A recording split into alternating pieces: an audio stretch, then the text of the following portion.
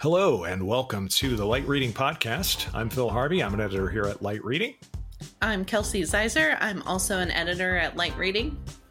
And I'm Bruce Snell, the Vice President of Cybersecurity Strategy and Transformation at NTT. Bruce, thanks so much for joining us today, and welcome, Kelsey. Glad to have you guys both on the show. Thanks. Great to be here. I have a question, of course, Bruce, since you're in the cybersecurity realm of the I haven't heard it said out loud, but the Log4j flaw that people are talking about. This is apparently a huge vulnerability that's out there, and one of the quotes that keeps coming up over and over again is that there was some cybersecurity expert that said it was one of the worst vulnerabilities she's ever seen. First of all, have you heard of this? And second of all, what's your take on what's going on in a flaw like this? In our sort of core infrastructure. Yeah, no, of course. I mean, I have heard of it. I've actually just been amongst my colleagues been referring to it as logjam. That's my nickname for it.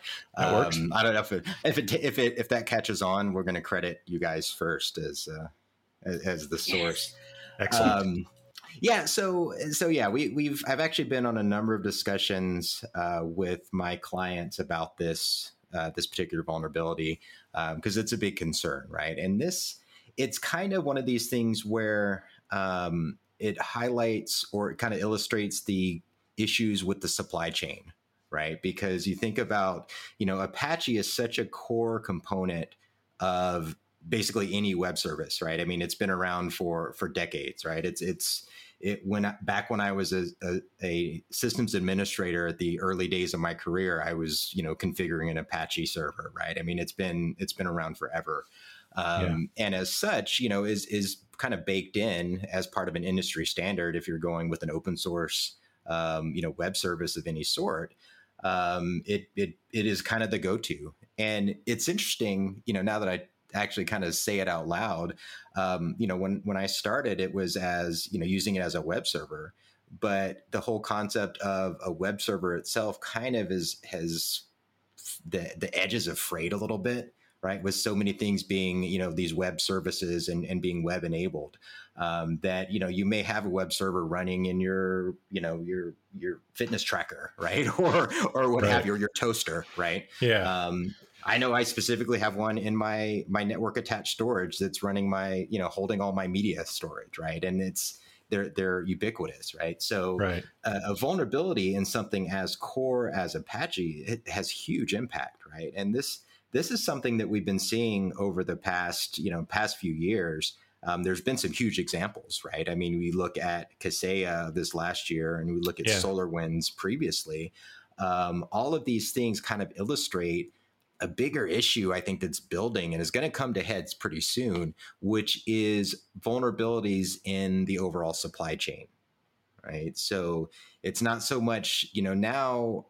It's not so much do I, if I'm looking as a CISO or, if I'm I'm a head of security at some organization, I not only have to worry about making sure all of my gear is properly secured, I also have to make sure that, the third-party suppliers that I'm using for my back-end services are also secure, right? And if I'm in manufacturing, I got to make sure all of my factory systems are secure. And then I also have to make sure that, the order systems that are the OEM providers are connecting to me are also secure, right? So it becomes this bigger issue where one small vulnerability, and I don't mean to downplay it by saying small, but I mean, if you think about it, it's one vulnerability in this Apache service can have huge wide sweeping ramifications. Yeah, and that's what I think is kind of interesting, and why this is catching on kind of as a news story also is the fact that it's that these servers and services are literally everywhere, and and that we're so many things are dependent on them, and that it's a vulnerability, like you mentioned, that it's not it doesn't mean somebody's actually exploited it in every case, and probably relatively few cases, but the threat is there, and every time there's what's the thing that they say you have to minimize your threat surface. That was something I saw on a PowerPoint once in a security thing. No, that's certainly a thing. Makes it sound like to me that you have to move into a smaller house, but I think that's something I might be conflating two items there. Well, it's like we used to have this whole analogy of, the hard outside or the crunchy outside with the soft gooey center for security, right? And that in itself has even gone away, right? Because if you look at so much of the interconnectivity that everybody has, businesses, from a B2B perspective, there's so much back-end connectivity that's going on in any major organization that whole crunchy outside is it doesn't exist, right? I mean, really, you kind of have to look at it from, instead of like looking at one big M&M, right? You have to look at it as a whole bag of M&Ms, right? And probably you want peanut M&Ms because they're crunchy on the outside. There's some chewy bit in the middle, and then also hard on the inside, right? And now just delicious. I mean, let's be honest. Kelsey, let's maybe pivot to. Do you have some questions about the NTT's Global Threat Intelligence Center or the report that they've done? Maybe we can pick up there. I didn't want to derail the podcast entirely with me waxing on about my own paranoia and internet threats and how the two are intricately linked, as I'm starting to understand. Oh yeah, absolutely. I mean, now I'm thinking about some cybersecurity snacks. Yeah, there we go. That's. So I know you all recently did your global threat intelligence report, and you mentioned, offline tests. There's, the annual version and some monthly updates as well. Looking back at, since it's almost 2022 now, what did you feel like were some of the biggest cybersecurity threats that stood out to you in 2021?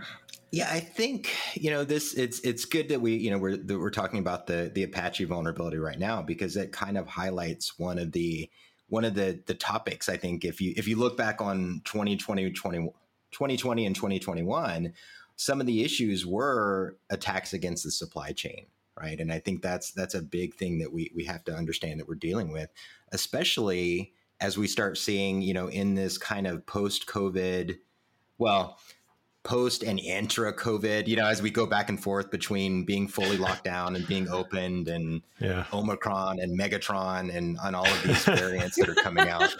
Transformers. The supply chain is so vulnerable right now, right? And my brother-in-law sent me this meme that he was talking about, what the Black Friday was going to look like, and it had a bunch of people on jet skis riding out towards, these shipping containers. Right. And it's kind of that, because the supply chain's already been so impacted by labor shortages, by, all the issues around quarantining and different rules of isolation and all of that then you start throwing in attacks like this Apache vulnerability, or like something that we saw in Kaseya that weakens that already weak infrastructure. It starts to pile up into a big issue. Yeah. Also, I like the image of going out on the jet skis to get our packages, because there have been a few where I'm like, where is it? Oh yeah. But I also enjoyed, some of the subtitles in this report as well. The ransomware everywhere, and you guys called it public enemy number one. Yeah. So, what are you seeing in terms of ransomware? How has that gotten worse? And I mean, I think we've talked about it before in the past, but what are your concerns around ransomware right now? Well, I'm glad you like the title. I always kind of struggle with, they always kind of reel me in. I get a little too cheeky when I'm writing my I like it. I appreciate the cheekiness. But, ransomware is another area where I think we're going to see huge growth. I mean, we've already seen a lot of ransomware in the last few years, right? And ransomware has had this weird kind of progression where initially it was really just targeting kind of small and medium businesses, right? And people, the idea was like, some small business that has maybe one computer that has everything on it. Right. And of course they're going to pay, right? Yeah. Into growing into this bigger, these bigger, broader attacks. And so you're seeing, and I really think if I had to pinpoint one point in history, it would be the the Hollywood hospital ransomware attack of a few years ago really kind of brought ransomware into kind of the mainstream, and really started kind of elevating what ransomware was doing. And so we've seen a lot of ransomware attacks, and it becomes year over year, it becomes a huge, bigger issue. But the thing that worries me the most is when I start looking at the development of the ransomware as a service market. And that's the thing that I think is going to cause us the biggest trouble moving forward. It's that sort of, the kind of making the creation of the threat kind of more hyper efficient, I guess, and making it more of an online service business model that suddenly it's able to be deployed faster via less skillful people, I guess. Right. Well, and that's, you get, if you think about it from a ransomware perspective, if somebody's going to launch a ransomware campaign, you've got a group of folks that are working together, to build the ransomware and to package it and figure out who to attack. And you've got maybe 5 people that are working on it together to attack a major organization. But then, somebody said, all right, well, we're doing all this work and we're attacking these people and we're getting pretty good return on this. What if we went ahead and made it like a service, right? And so let's just go ahead and sell. It started with just reselling the ransomware and, giving a little packet of instructions to say, okay, this is how you should deploy it. These are the vulnerabilities you should be using. And it's grown into a full like software as a service model where you can go in, you can be a, Joe script kiddie that has no real technical chops to speak of. You can go in, sign up for an affiliate account, download the ransomware and launch it out. You can even actually just rent the bots that are being used to distribute the ransomware. And it's either you pay a license model or you pay like a, 50%. I'll take 50% of the returns, and then the 50% go to the ransomware as a service. It's become this incredible market that really I think is just as powerful as any other software as a service market that you see out there now. Mm-hmm. You also mentioned in the report, and something I think we've talked about before as well, is that ransomware evolved from, holding your data hostage to then also threatening to publish it. But then in the report, you mentioned a third possibility of also having a denial of service attack on top of it. Like, just when you thought it couldn't get any worse, they're going to add more to it. As if double dipping wasn't bad enough. Right. They want to triple dip on that, right? Yeah. Right. So how do you work with your customers on helping them to better protect and manage and secure their data? Yeah, that's a great question, and that's the one that keeps me busy. As I mentioned before we started, I was hopping on call to call. Keeps you up at night, Bruce. Yeah, that's unfortunately a lot. But anyway, this model of all of these different kind of ways that ransomware can kind of attack somebody, right? From the just locking down the data to basically exfiltrating the data and holding that hostage as well. But then also, if you don't pay this ransom and that ransom, we're going to actually go ahead and do a denial of service so you can't get any more business or your sites won't operate, right? So there's the defense against ransomware really takes a lot of different aspects, right? I wish there was one silver bullet. If there were, I would love to have stock in that company. But when I look at it from a programmatic perspective, obviously you have to have the right security software in place, right? There's, you need to be able to have something like an endpoint detection and response, like an EDR tool on the endpoints to be able to lock down systems immediately if they get infected. You also have to have a good backup solution, right? You have to make sure that your backups are kept safe and that they're kept offline and kept secure.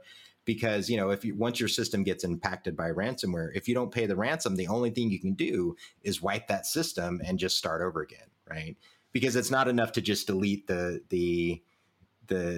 files that have been encrypted, because you don't know what else is living on that system, right? So you have to have a good backup and restore program in place to be able to defend for when you eventually get hit by ransomware. And I don't even say if anymore. It's when, right? I think, I'm have basically been telling every one of my customers that at some point in the next year, if you haven't been hit, you will be hit by a ransomware. And most of them have at one point or another had some sort of outbreak. But you really do have to have the kind of cutting edge technology to be able to defend against it. But on top of that, the number one thing I think, even beyond any technical solution, is awareness, right? Is making sure that all of your employees are aware of what a phishing email looks like, or even know what the word phishing is, right? That'll go so far around towards protecting you against ransomware. I think that's also the defense against phishing is a great point to get into, because that's another thing that I've seen as we went from lockdown to offices opening up to now we're kind of in this in between state where more people are working from home more often, but also just more business is happening outside the office than it ever has. In that whole kind of transition, the phishing emails and the phishing text messages and stuff that I'm getting both at home and at work are not only really specific now, about specific services like, medical insurance and, some of them, interestingly enough, are cybersecurity related, saying like that this service is going to expire and that service is going to expire, but they're coming at like, they're coming in the middle of the workday. The timing is interesting because they're kind of happening right in the flow of all the other emails that you're getting of different processes you need to, if you're, at any random company, you might be logged into 7 or 8 different things. And then you get one of these emails. It's like, oh, hey, we need to verify this. Can you click here?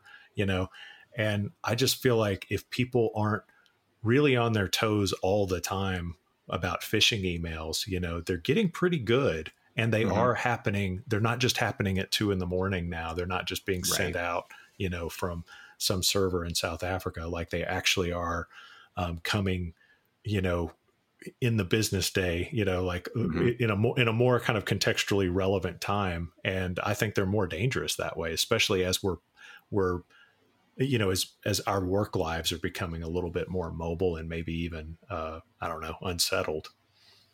That wasn't really a question. I just talked for a while. Sorry about that. This is why I'm not a good podcaster. But is there anything else you can little phishing therapy? Like, right? Is there anything else you can add to the defense of phishing emails other than just training people on what they look like and and what to do about them? Yeah, I mean, really, it's I always say, like, you have to channel, and this is a reference that totally dates me, but you have to channel your inner Scully, right? Like from the X-Files. You have to be suspicious of everything, right? And that's really the only way to go about it, right? I think we get so many, and I know I'm inundated. You guys are probably have so many phone calls and emails about your car's extended warranty or whatever, right? Where even though they're not like an actual phishing attempt, they're just spam, right? And so I think we are getting so inundated with spam and with just so many messages. Like, Phil, to your point, I mean, all of it's coming in all in just kind of one big wave, that really the only way to deal with it is just to be like suspicious of everything. Actually, I remember, we'd gone on a trip when we were living in Japan, and I had taken a bunch of pictures, and I promised my mother-in-law that I would send her pictures of, from the trip. And I put them all in an online folder and sent her a link to it just from my phone, not really doing anything, just said, okay, send a link. And then I got a text a little bit later, and she said, hey, did you send me a link to something? And I just remember being so happy that, like, she saw just this unsolicited email with a long link that looked like, I mean, to the normal person, it looks like gobbledygook, right? Like just a long, like, thread. And that was her first thought, was like, I need to verify what this is, right? And for me, that was a big win, right? Because I feel like if my mother-in-law, who's not that tech savvy, right, has heard me enough say, look, be suspicious of everything, and it eventually works, right? And I think that's what we really have to make sure that we're doing, not only just in our professional life, but also in our personal life, is to make sure that everyone understands that, you know, the bad guys are out there, and they're using phishing, and they're using things to basically try and get you to click on something to give you away information, or they're going to try to infect your computer and turn you into one of these bots that ends up being used as part of a ransomware campaign. Mm-hmm. By way of contrast, my mother-in-law thinks she's friends with the king of Monte Carlo, and she's due for a big inheritance at some point. What? Ridiculous. That's awesome. Yeah, it kind of reminds me a little of in Verizon's their DVIR report, where they talk about how data credentials are the glazed donuts of I think of what bad actors want. Like they're like, oh, they're so yummy. Speaking of, I feel like we've had a lot of food analogies on this podcast, so I'll just keep going with it. But yeah, just to keep your, you know, you have to keep those things kind of close to the chest and be suspicious, like you said, of anything. Just have that frame of mind of does this look normal, or out of the ordinary? Yeah, and it's something that any organization can do. I think that sometimes security training can seem a bit overwhelming to an organization, but I think what people need to realize is that you don't need to train all of your employees to be, you know, cybersecurity ninjas, right? That's not the ask, right? All we're asking is that, you know, I mean, that sounds like fun, though. Yeah, for sure.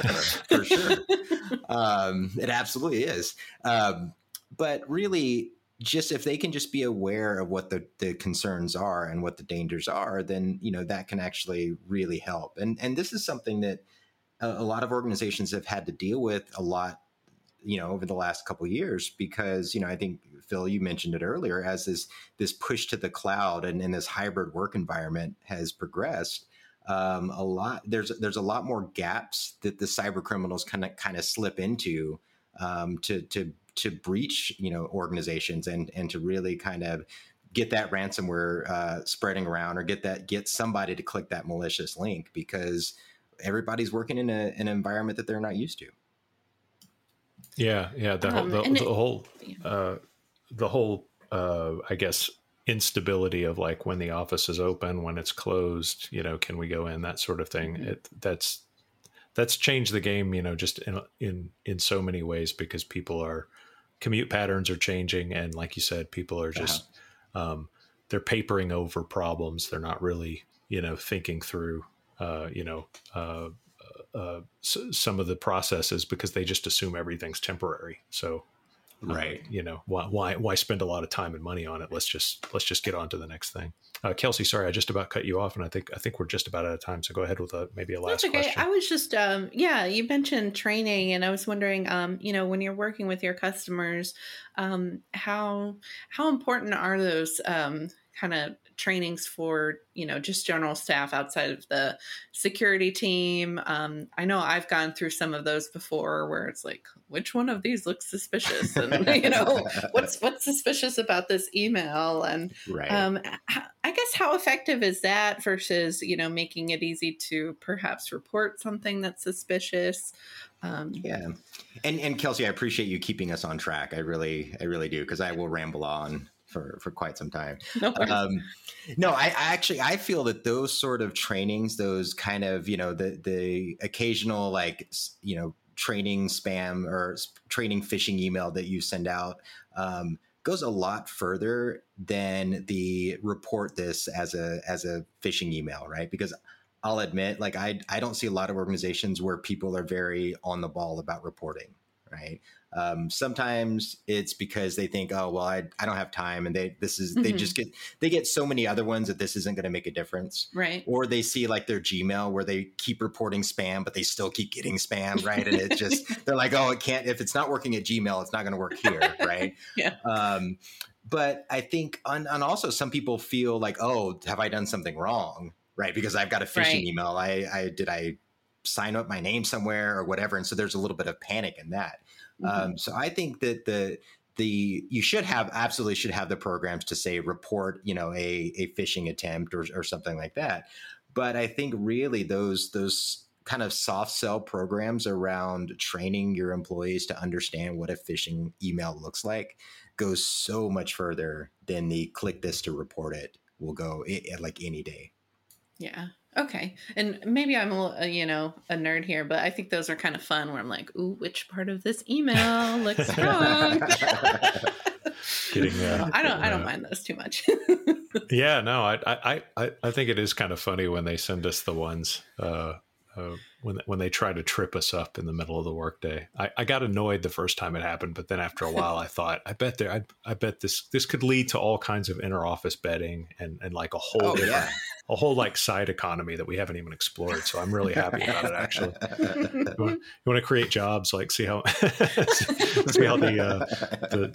cybersecurity training failure rate goes, and maybe have that on a big board with some dollar signs next to it. Actually, I have terrible ideas today. Let me just disavow everything I just said. Anyway, hey, I'm already working on it, Phil. So to bring it all back around, it's NTT's Global Threat Intelligence Center. They put out a monthly threat report. The December 2021 version is out, and the lead article in it is Cybercrime's Big Hits of 2021.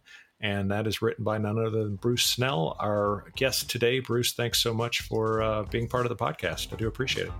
Kelsey and Phil, thank you very much for having me.